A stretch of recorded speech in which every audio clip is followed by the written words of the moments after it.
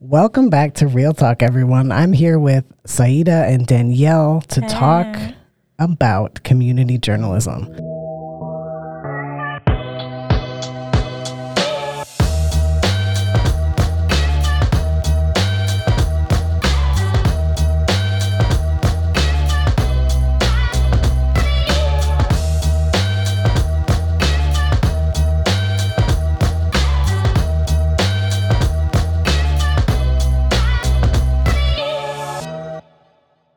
Today, we've got a practitioner and a professor.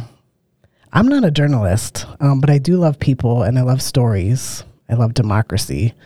I love journalists. But Danielle, you do have some journalism training. I do. I have a bachelor's in journalism, and I had a very long road to get there. I started in 2009. Between changing schools and stuff like that, got to 2013, 14, and that's a lot of time in between. Oh, God. And kind of felt a little weird about where it was going.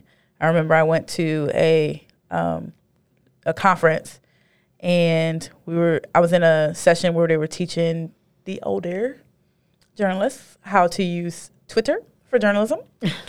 And then that was the era where TMZ started getting really big and for some reason reputable. So I kind of fell out of love with it. Interesting. And so I left. I dipped. I jumped ship. And came back in 2020. Yeah, during the pandemic. I was like, I don't know what to do with myself. So I went back to school and was like, you have to finish your journalism degree. And then was just randomly going to an event because that's what I do, and ended up sitting next to Lucy. And she was asking me questions, taking pictures, doing her job, and getting to know me. I was like, yeah, I'm a journalism student. She was like, do you want a job? And I was like, oh, snap. It's crazy. It's never happened to me before. And that's how I started working freelance for the arts paper.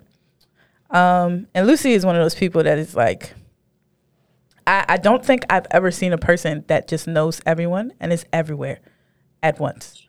I don't think I've ever been to an event or anything where I haven't said the name Lucy Gelman and people are like, oh my God, Lucy! And I'm like, how does she know everyone?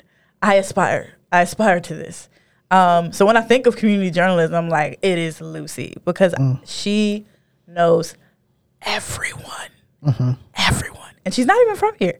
So it's like insane to me. She's made her way through the entirety. I'm convinced that she's met everyone in the entire city and beyond. I'm absolutely convinced. Or if she hasn't met them, they know who she is. They know exactly who she is. I'm convinced. So welcome Lucy to our podcast. Oh my goodness. That was, I feel, first of all, I do not know everyone, but I feel very humbled by that. I also feel, Danielle, so incredibly lucky to work with you. For folks who don't know, Danielle Gamble is a freelancer for the arts paper and just an incredibly talented and dedicated journalist. And I love getting to work with other people who care as much about community reporting as I do. So just very briefly, I guess my road to journalism, were you interested or do you want to do introductions for? No, I think actually go for it. Yeah. Okay, great. Yeah. So my road to journalism is not sort of the straightforward path that I feel like a lot of folks take. I loved art I've loved art forever and ever. I was that like weird kid who went to creative writing camp and spent my time in the art museum and did all of those things. And I was a drama kid, like a big dorky drama kid in high school and college. And then I was working for a museum in New Haven. That's what brought me here. My degrees are in art history. And someone said, we need an arts reporter. Oh, wow. Do you want to go out and report and do like the night music beat? At the time I was younger than I am now. So I was like, sure, you're telling me I can get free tickets to cover stuff and then I can write it. And the only catch is I have to stay up until 2 a.m. and then wake up at 8 a.m. for my other job. Cool. that. I'm 21. I'm not 21 anymore, and I can't do that. And my knees and back can't do that anymore. I feel that. But I ended up leaving museums to help start and run a radio station, WNHH, which is the sister to the New Haven Independent. And while I was running WNHH, I also wrote for the Independent. And about 5.5 years ago, I jumped from the Independent to the arts paper as it was declaring editorial independence. And I thought, I want to be part of this. And if it goes down, I'll go down with the ship. So far, we've stayed afloat. Danielle, I think you're right that I know a lot of people, including some who don't like me in New Haven because of the work we do with the arts paper, which is partly speaking truth to power through journalism and doing arts with an anti-racist lens. But it's really fun work, and I feel very lucky that I get to do this every day. Yeah. Nice. Lucy, Right? thank Don't you for guys being love here. Lucy already? We do. I love Lucy. We do. Also with us today is Dr. Sue Robinson, who I've known for, at this point, I can say many years now, from UW-Madison. She's the Helen Furstbrook Franklin Professor of Journalism. And I know that usually we don't do like formal intros, but as I was looking at 3 of her book titles, I thought, you know what, much of what you need to know and why that she's here with us to have this conversation is frankly in the titles. So from 2018, Networked News, Racial Divides, How Power and Privilege Shape Public Discourse in Progressive Communities, of which Madison is one. News After Trump, Journalism's Crisis of Relevance in a Changed Media Culture, a rapidly changing media culture. And then the forthcoming book, How Journalists Engage a Theory of Trust Building, Identities, and Care. And Sue is just generally a wonderful teacher, community member. She also worked as a journalist before becoming a professor. And she knitted my baby's very favorite blanket, like the blanket, the one. So it's a very important part of my daily life. We love that. And I tell her, look, baby, it's not everyone who is a fancy journalism professor knit them their baby blanket. Exactly. Definitely not. So Sue, welcome. So glad to have you here. I'm so happy to be here. And when Casey emails, one jumps. I wish more jumped, but thank you, Sue. And it's funny because one of the reasons I got to know Casey so well was because I asked him to help me with this Journalism for Social Change community-based learning class that I'm actually teaching right now. I only teach it every 2 years because it involves sending my students out into after-school programs to train these kids in storytelling skills and how to amplify their own voices. And it was kind of a radical idea for our journalism school. So I had to tap Casey, who was actually in another department at the time, to help me out. And so I think about you all the time, every time I'm teaching that class, for sure. But yeah, no, thanks for having me here. I was a journalist for about 13 years, pretty mainstream, very, very white journalist, had no idea that I was sort of reifying all kinds of systems of oppression in the course of my reporting. And it wasn't until I embarked on that first book that you mentioned that my whole life took a 180-degree turn. And I went on my own racial journey and discovered all kinds of things about my family history and myself. And so now my mission is to disrupt mainstream journalism and particularly journalism schools. Yes. We love that. We absolutely love We love that. Well, I do not have a journalism background, so the questions I'm asking are going to be a little more surface level, if you will. But you're a consumer. You're I also- am a consumer. You're also a podcaster now. So you are in the journalism. You actually are. I'll let you know. So go ahead. Take I'm that very disclaimer out. very beginner. I can learn much from this conversation, I'm sure. So thinking about just news and media and journalism, how does society consume news now? What does that look like? Right. Probably not like when I grew up, Actually, the newspaper. My parents still get the Washington Post every day. Oh, God, yeah. But it was just like this tactile part of my like childhood. Like I played with the newspaper. I read the comics. Yeah. I read the State of the Union when it came out. Like, I mean, it was just like, I mean, I can feel it. I can smell it. And it's not, that's not a thing now. You know, we have social media. So I'm like, what are we talking about on Instagram? And then you have like the clickbaits and you know, the consumption of media in regards to news is so different now. Right. Yes. So from two individuals who have been in it for a while and seen kind of the change, what does that look like, especially over the last few years? Sue, go for it. You wrote the book, right? That's what I was thinking. I was like, she wrote the book. Yeah. Well, I was interested in, Lucy, how you're doing it differently today. I used to be, my first book was actually supposed to be how information flows through local communities with digital platforms. So that was back in 2010-ish. And it quickly became clear to me that that wasn't where it was at. Although what was happening in those realms exacerbated problematic discourse that was happening in the more traditional news outlets, as well as sort of the power elites and how journalists approach their jobs. So that was huge, right? The change in platforms. What we talked about in our News After Trump book, which came out in 2021, was looking at how politicians were using all of these different platforms to circulate different kinds of information in such a savvy way that we now really have two information spheres. One, this conservative, led by Fox News, and one that's mainstream and with liberal tendencies, led by the New York Times and Washington Post and CNN. And so what that has meant is that these digital platforms have afforded these two parallel and not a lot of crossover journalistic endeavors, which means that we no longer have a shared set of facts with which to do democracy, what Casey was talking about earlier.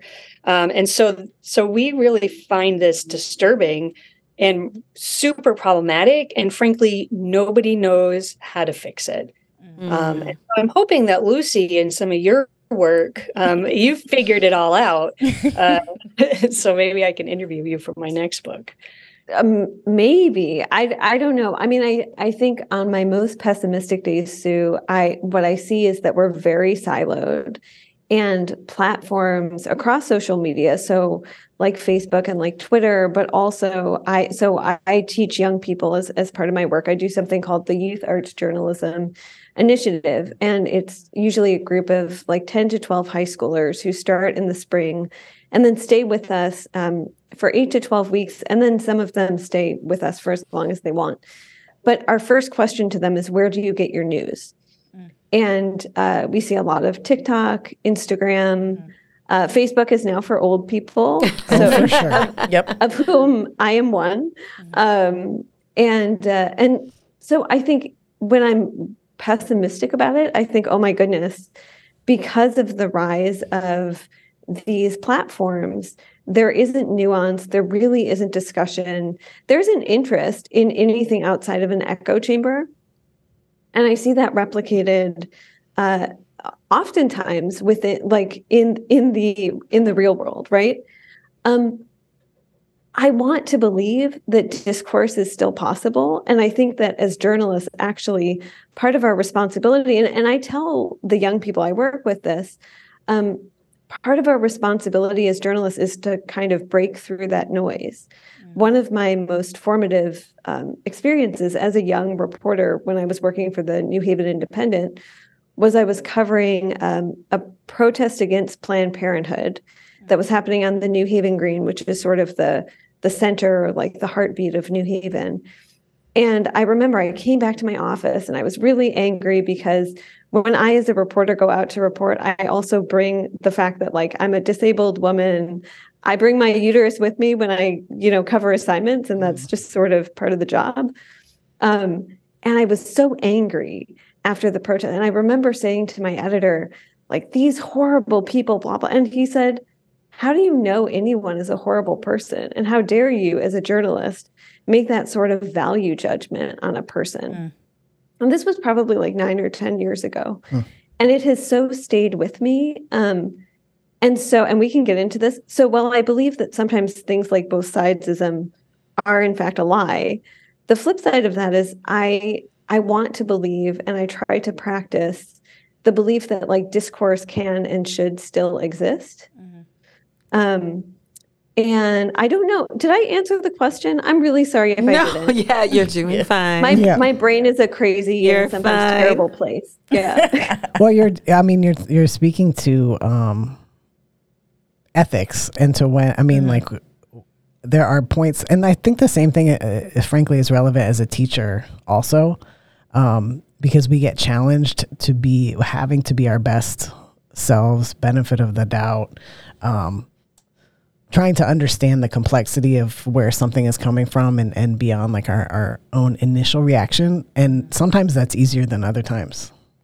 One of the things that I do is I work with newsrooms now, consulting with them and working with training programs like Hearken, Solutions Journalism Network, Trusting News, and Spaceship Media.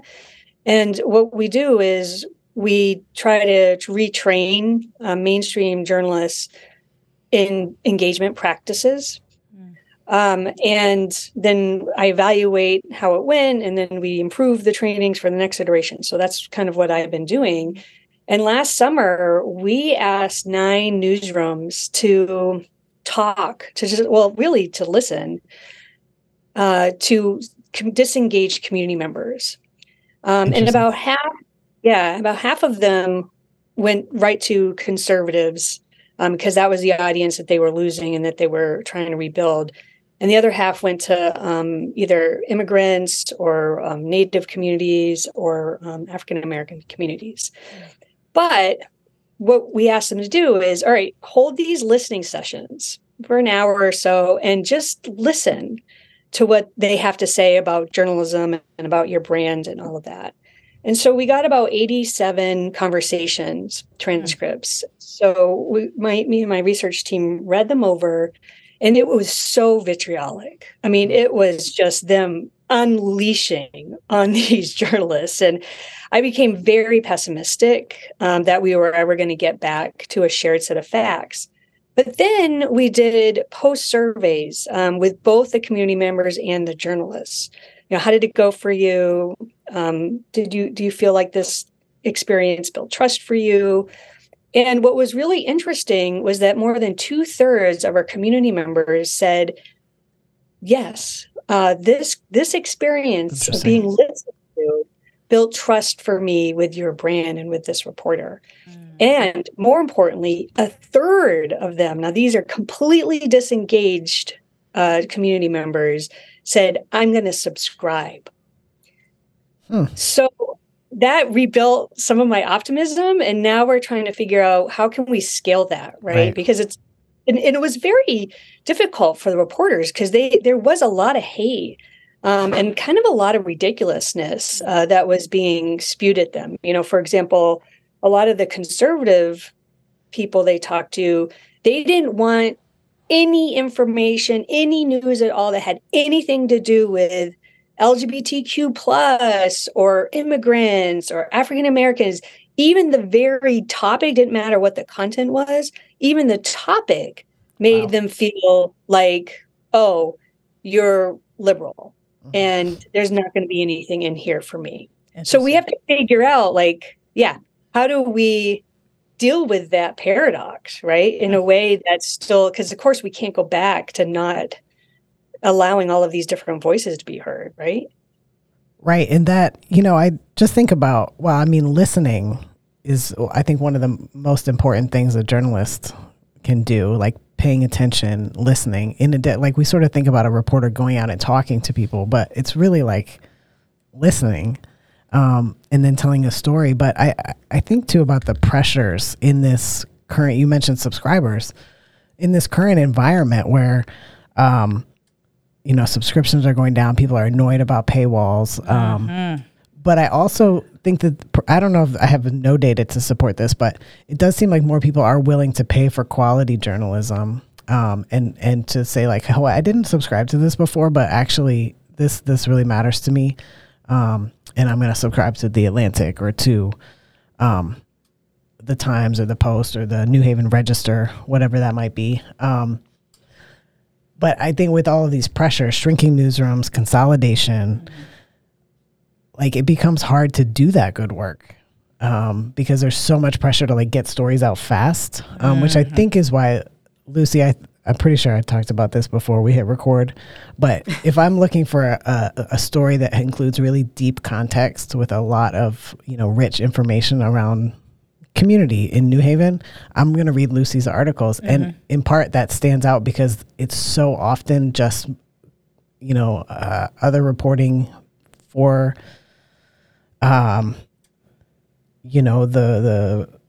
these pressures of having like fewer reporters, more reporting to do. You just don't have time to do that kind of work. So we have more stories that read to me like press releases. Yes. And it becomes harder to find, like you have your list of sources that you can go to easily and quickly, people who pick up the phone and talk to you. It's harder to engage with people. It takes more time, who you are not otherwise connected to. I think it's also hard, and some of that shrink might be because it's hard to recruit students to want to be journalists now. And both of y'all work with young people doing this work. So a lot of the kids that I see that, are in the program are like struggling, and I think it might be because of this transition between what was journalism and what journalism is becoming. And they just didn't grow up having the newspaper every morning and all the things and, finding out about the Twin Towers on Yahoo News early in the morning before everyone else. So I think it's really hard just in that because there are some schools that aren't giving a lot of thought to that transition and how they're changing the ways that they're teaching. There's still a lot of, the original way of going about news. And that journalist doesn't exist anymore.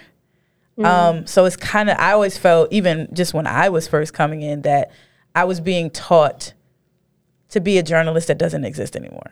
And in markets that, I won't say we're dying, everybody was like, this is dying, that's dying. It wasn't dying, it was just transitioning. Right. And I feel like it's hard to get even the younger kids because they don't even have that bridge. I'm a millennial, so I have the bridge of like what was and then what is. They just know what's now. So it's kind of hard to convince them to be the OG type of journalist and to teach just to that when that's not even really the type of journalism that they see. And you know how journalists have been kind of vilified now. Either they're not credible or that looks like too much pressure or the craziness of hard news now. I thought hard news was terrible before.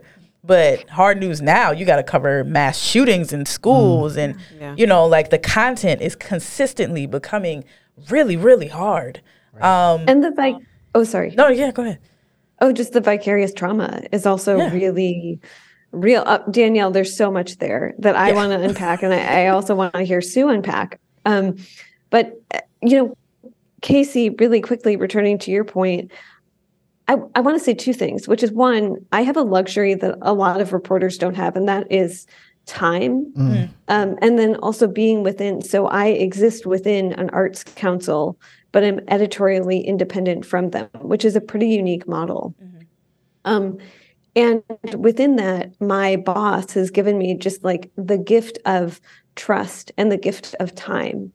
And so she has said, I trust that you know what stories to pursue. So like the other day I was, reporting probably 3 stories at the same time, but I was able to take 2.5 days writing the obituary of a young person who had a horrible hiking accident and just died in a horrible way was very dear to a lot of folks in this community, and was able to take the time to talk to his friends, to talk to his family, to talk to people he knew in college and in graduate school.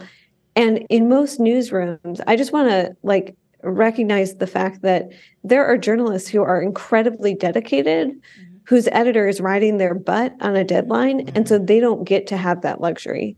And I think of people I know at the New Haven Register, not to throw any outlet under the bus, but who are just incredibly dedicated, who have to meet an 8 p.m. deadline. That means that if the West Haven City Budget Council meeting goes over 8 p.m., it doesn't matter. Half of that meeting is not going to be in their article.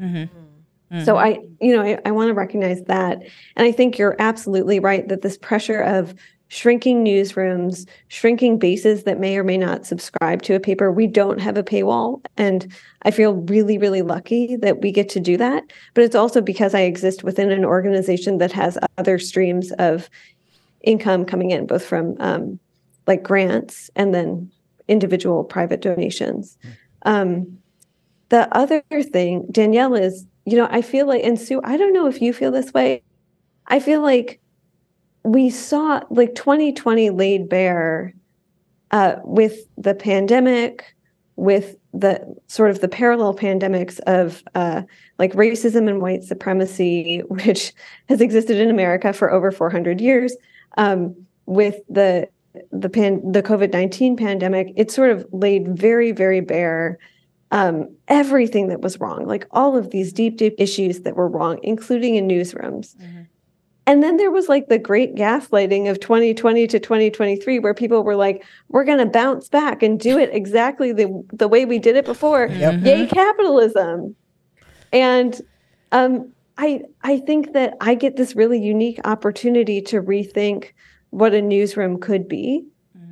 But a lot of reporters don't get that. And so I feel really lucky. I work with reporters who are moms, who have really weird, funky schedules because they've got an 18-month-old at home. I work with reporters who have a lot of non-traditional paths to journalism because my path was non-traditional too. And, I've also seen a lot of newsrooms, including one that I've worked in, that are not going to take a chance on you if you don't deliver consistently on deadline. And so I think part of it is, are we going to rethink the paradigm? I'm not super optimistic that we are. I'll jump in on that, because everything that Danielle and Lucy is talking about, we're trying to grapple with, all of us, the journalists and the journalism teachers and the people who study journalism. And there's this tension that's bubbling up that we cannot continue to ignore. And one is the journalism industry, mainstream journalism industry is dying, right, for lack of a better term. And it needs to transition, as Danielle so eloquently put. But the way that the entire industry and the profession as it exists in Western countries have decided is the way to go is engagement journalism, right? So we're going to move away from objectivity and these traditional sort of practices, and we're going to move towards teaching our journalists how to listen, how to reconnect with audiences, how to move away from an institutional kind of trust and towards building a more relational kinds of trust, right? And we don't know if that's going to work. There's a ton of money being thrown at it. And there's a ton of programs, and that's what my forthcoming book does, is it documents that movement. But on the flip side is we also have these journalists who need themselves. They need care themselves. They're dealing with all of these just between World War III and mass shootings. And I mean, it's just, they themselves are traumatized every day, not to mention the very personal, both physical and verbal attacks that arose during the Trump era against journalists. And so we have this contradiction where we're saying to journalists, you need to care more, you need to connect more, you need to be with the people and building from within community and no longer standing a critical distance apart. Oh, but where's your capacity, right? You know, especially after 2020. Who are you? What do you need? You need care too. So we're trying to figure out, like, how can we do both of those things? You know, demand more care at the same time where they themselves need to be cared for. And how do we make it safe for folks who have not traditionally been amplified in journalism? You know, I think a lot about this as someone who is a disabled reporter who works with a lot of young, especially because I'm working with young folks.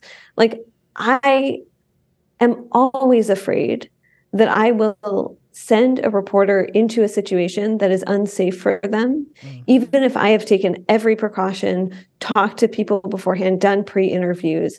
I mean, I live in fear of that. Like, I covered a school lockdown about a year ago where I knew a lot of the kids who were in the school. And I was fine because I was able to compartmentalize, but I cannot imagine sending a younger reporter into that situation. Like, it was traumatic. And so, yes, all the things, Sue. All the things. We have to be integrating this into our curriculum, right? And so, but at the same time, so, you know, I'll do a few sessions on trauma-informed reporting and how to stay safe during a protest. You know, I talk to them about writing our lawyer's number down on their wrist and carrying milk, and you know, we do all of those things with and the students' eyes are wide and they're freaking out, right? Of course. You can totally understand. So you have to, because it's also the best industry in the world, right? It's the best job in the world. It's adventurous and you get to know so much and you meet so many people and you get to tell stories and stories that aren't heard. And, but yeah, I hear you, Lucy. And I'm sorry you had that experience. I have a series of questions because I'm listening and I'm going to go back a smidge because Casey made a point about the current articles coming out sound like press releases. And for me, I'm more of a research article person, right? So I'm accustomed to that kind of reporting, right? Like, you're reading research articles and it's like fact, numbers to support. Even growing up, when I think about the kind of news I consumed, it was Wall Street Journal. It either was or it wasn't. It was very objective in that respect, right? You were reading the Wall Street Journal? I was. I went to school in Wall Street. My high school was on Wall Street. So like, you have to. And one of my classes was economics. So we had like mock. This is the most fancy New York. We had like mock stock trading, right? Yeah. So I'm looking at, okay, what's the political climate? That's fact. What's the financial market? That's fact, right? So when you all are talking about the experience of journalism and going out in the community and listening to people, how are you able to incorporate that into an article while still being objective and not biased? Oh God, that word, objective. Well, it's true. You have to have like this bird's eye lens. I will let you know a secret that we are learning more and more. Tell. There is no such thing as objectivity. In journalism, there it is. In life, you are going to come into every situation, everywhere you go, as yourself. Now, you can address your bias, but you will always be you when you walk in a room. True. So when you have reporting that you're like, they said they're a little crazy. And even, you know, if you're reading the different parallels between like the conservative or the liberal, they trend a certain way because they are who they are, not just where they write. They go where they want to go because they are who they are. But their objectivity is through that lens always because that's who they are. So to me, I'll say that I don't believe in objectivity. I believe in letting people know who you are, and then you can address how I feel and how I write and what my mind does. But I don't believe in objectivity. Even in news reporting? It's not real. It's the biggest lie I've ever seen. What do y'all think? That's what I think. Experts, please weigh in. Yes, please. Saeed is disruptive. I'm confused. The strategist is like, what? I'm looking for the logic. Just go for it. I mean, same Danielle. I gave up objectivity, I don't know, 15 years ago. Quit. But that's not to say that the opposite of objectivity, subjectivity, is the way to go, right? You still have to have a commitment to facts and accuracy, strive for making sure all voices are heard, right? So I don't think, so we often have these binary conversations around objectivity. It's actually much more complex than that. And so we try to do is talk to, and this is part of the retraining we've been doing, asking journalists to reflect upon their own identities, who they are in all kinds of ways, not just racially or class-wise, but who they are. Are they a parent? Are they, were they educated in a journalism school? Because that apparently matters. I did a survey and it showed people who went through journalism school have a much different understanding of how journalism should be than people who didn't. Yes. So that's what we're trying to do, is to talk to everybody about, and our students, how do you identify, how are you going to mitigate those biases that you're bringing with whenever you approach a story?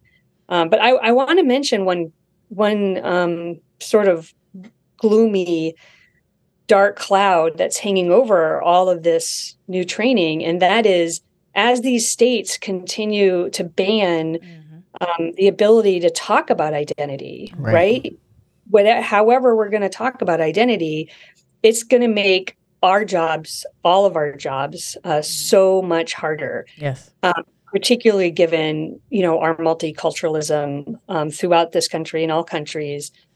And frankly, I'm at a loss as to how I'm going to do my job if this becomes something that's either federal or we lose our Democratic governor right now, because there are a ton of bills right now that would make what I do illegal. Wow. Yes. Boom. I mean, yes, I completely agree. It's optimism. It's this moment. I think we're at a really scary moment. And I mean, Connecticut on the face of it is a very blue state. I like to tell people it's a much more purple state than they think. So I want to address two things. One is, the facts and objectivity.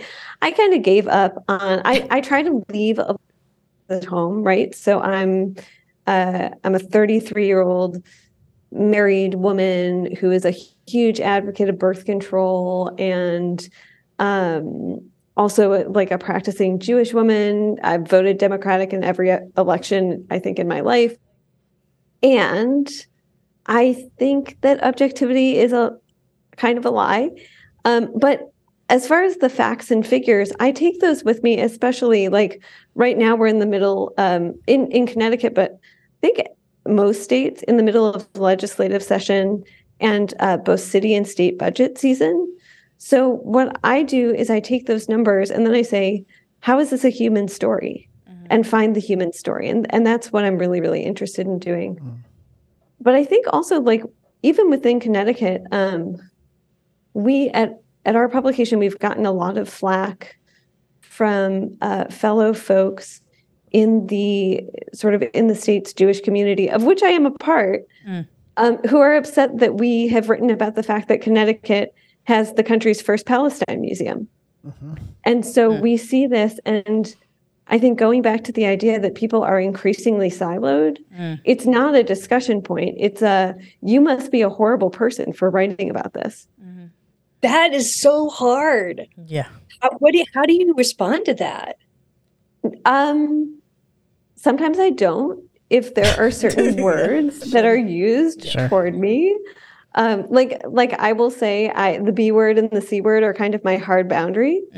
But sometimes I do engage. I will say, if there isn't like really objectionable language, I usually say, hey, here's my cell phone number. Give me a call. If you want to have coffee, let's have coffee in a public place. And let's talk about this, because And sometimes I will say in emails, I don't know if this is going to change your mind, but you should know that I'm a practicing Jew and I take my religion pretty seriously. Mm-hmm. And also, this is something that's happening in our arts community that's very important. And I love that we have a museum that is documenting the Palestinian diaspora. And it pains me that there has to be a museum that is documenting that diaspora, right? And that is part of the discourse, and that's part of my job as a journalist. It's interesting because to me, it lets you know who only cares. So I'm sure a lot of those people believe in objectivity and objective news, but those are also people that like to keep other people out. Yeah. So that's one of the reasons I don't believe in objectivity, because I feel like the way that Lucy goes about it, and she writes it so beautifully, guys. I mean, honestly. We'll link to her work. Yes. The way that she creates a story and makes it a human story is so inspiring, because you get to see that these stories are not just stories for information, but they're stories for you to get to know the world around you. That's really what it is. That's what journalism is. You're supposed to know the world around you. And so when you get to put some of that human element and you get to say, here, look at this thing and look at that thing, it really brings a different perspective. And also for you to be able to do a story with your identity being that. That's where it's great to know, who am I in this room? Because this is a really hard thing for me to cover. But also, I'm covering it because it's important. So for you to be able to say, I am, but, is amazing to me, instead of just saying, I have no stake in this game. I'm just writing it from a blank lens. I feel like you don't really get what's happening in the room when you write from that blank wall of just facts. And, that's great. And I'm sure that works in stats. But, to tell a story about who humans are, I really believe you have to come at it from a human element, because it really gets to the heart of what's happening. It's not just here's what's happening, here's the date. Because to be honest, anyone can write that, right? But to be a journalist and say, here's who's in the room, here's how the room felt, here's what the tension was, here's what the excitement was, this is what made people happy. That's how you get to let people know what the world is looking like, what the world is doing. And I just think it's inspiring to be a person of an identity that should be different and should be polarizing, and to go into a space with love and care to be able to hold their story and even go at your own people and be like, hey, I did this because it matters. I did this because these people matter. And I don't just want to be a person to come from my identity, which I know what it is. When you can sit in yourself and just know that is, it's so much easier to cover other people. Because you're I'm in this room, but it doesn't change who I am.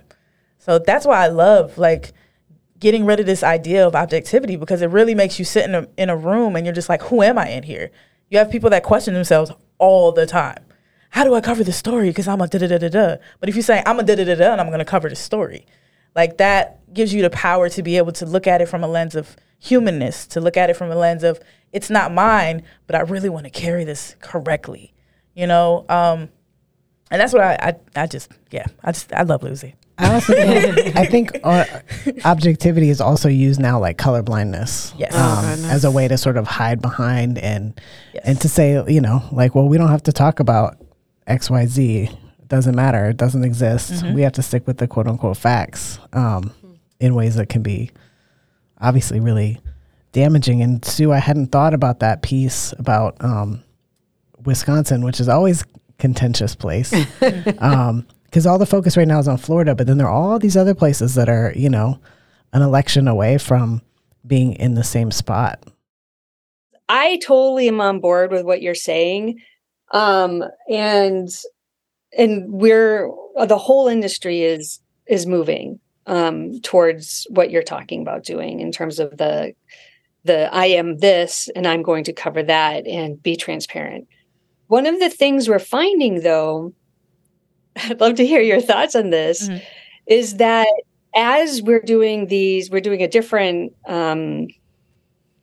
group of workshops where we're working internally, asking journalists in a newsroom to hold these internal conversations about who they are and to make sure that everybody who's present in the newsroom feels comfortable saying who they are. And that includes conservative journalists, right?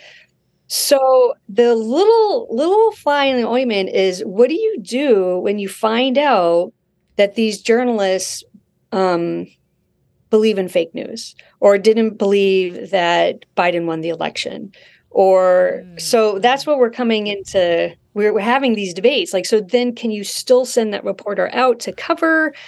Yeah, I would love to hear his thoughts on that. I think this really is good Saida's question. nightmare. That's a really good question. It is. It truly is. Because fake news is my nightmare anyway. Yes. It's just so abundant, and people take it and run with it, and then it just keeps. It's like it just keeps multiplying. It's a virus. What I think is the most detrimental thing. First off, I got a lot of things, but I think it really has to do with education because I come from a magnet school background, so I never knew my privilege. We can't even use that anymore. Well, listen. You know, my mom stumbles on things all the time, and I feel bad because I know it's from a lens of the lack of critical thinking and what was taught. Like, critical thinking is taught in more than just a classroom. It's taught in methodology. It's taught in how you do things. And I feel like people that don't get the ability to use that skill, it's just like a language. You have to use it to be able to speak it. And I feel like the more you get away from that, the easier it is for you to be reeled in by something that looks very presentable. And so I always feel bad for those people because it's exploitive, you know, and it really is difficult, especially with the transition of our whole industry, for people to say, is this one of the new things? Like, is this how they're doing things now? I'm not even going to sit here and lie to you and say the Onion didn't get me a few times before somebody sat me down and was like, this is what the Onion is, ma'am. And I was like, oh, for real? Because they got me a few times, you know? So it really is hard, even in a place where we're confused, you know? And even when I was talking about earlier with TMZ being now reputable, I now have to sit with the fact that if TMZ said somebody died, they did. And it's fact, you know? Somehow, because I did see something and someone was talking, and at least a few of them did actually graduate from journalism school. But, like, I have to contend with now they do things that are actually true. Before it was just like, I mean, what are you talking about? This is all tabloid and gossip. But now they do have a reputation as some type of reputable source in some capacity. And so I have to contend with that as a person that still believes in real journalism. But I can't deny that. So now in a muddy space that I have to deal with and I have to sift through, I'm asking people that don't have that expertise and don't have that ability to critically think in that space because they don't know what is and isn't. I'm asking them to know what truth is. And what that also means is, like, when we degrade public education and defund it at K-12 and higher ed, then we are, like, these are two sides of a coin, right? Like, a democracy needs engaged, educated people to function. And not just to become laborers, but to become people that can people. And okay, That's so right. Lucy, go ahead. Oh, just really quickly. I mean, one thing. So New Haven used to teach this thing that was called Democracy School, where it taught people about the city and the way that city departments worked and the way that you could testify for public hearings and all of this good stuff that is not inherently obvious to people. And this is something Danielle and I have talked about. It's something my partner, who's also a reporter, and I have talked about, is like, how do we do Democracy School, but for local journalism, where it's media literacy that does not feel partisan, that does not feel, instantaneously aggressive. Because Sue, when you were talking, I have not worked with reporters who have said, I don't believe Biden won the election, but I have worked with reporters who are genuinely very afraid of the COVID-19 vaccine. And that's been a discussion where I've said, well, do you feel like you can go cover this vaccine event at a theater or at a public space or something like that? Or do you feel like I'm pressuring you as an editor? And I don't know. I'd love to believe that we could have like some like nationwide media literacy summer camp or something like that. I don't think it's going to happen, but. Well, we could truly talk to y'all all day. And we were just saying, as the Zoom cut out at our publicly funded institution, we were just saying, like, oh my gosh, this is so juicy. We need a part 2. Yeah. But I wonder if we could just have a couple quick closing thoughts from y'all as our journalism professor has to hop over to class. just about what you're seeing, like the students who are coming to you both in either capacity, what is bringing them there? What do you see in them? It doesn't mean you have to end on a positive note here because, we have space for all of it, but just curious about what you're seeing working with young people. The young people are awesome. And I actually am very optimistic for journalists. I'm one of the few journalism professors who are, but I see, as Danielle was mentioning, the transition happening into something different, into something better, into all these different opportunities, to do journalism in different kinds of capacities, whether we're talking about a nonprofit or we're talking about an NGO or we're talking about even branded companies right now are starting to have their own newsrooms. And there's all just different kinds of entrepreneurial ways in which we're doing journalism today and making money that I'm very optimistic. And I think our young people coming up are so positioned well for it, right? Because I'm finding a lot of these students were required in high school to do community service, to be in community in a way they never even talked about that when I was going through high school. And so they're primed to do this kind of work, this information work that is in community with all these people. So I'm super stoked. And otherwise, I wouldn't be able to do my job, frankly. Lucy, how are you feeling? Oh, I feel like that too. So I think the babies are going to lead us forward, right? I also reported in schools, and it's my favorite part of what I do. So the students in YAJI, the Youth Arts Journalism Initiative, they're a little younger than college. They're in high school. But I would say they come to us for two reasons. One is they're really, really passionate about something. The climate crisis has been very much on people's minds. I would say in the past years, we get usually like 3 to 5 students who are really, really invested in doing climate reporting on a hyper-local level. Or they have a really healthy skepticism of the news that they're getting, or they're angry. We've had people come to us and say, I'm here because I'm mad about the mayor. And I'm like, great, he works for you. Let's talk about it. Sue, I agree. I think I know that saying the youth are the future is like the most trite thing ever. But I really do often believe it.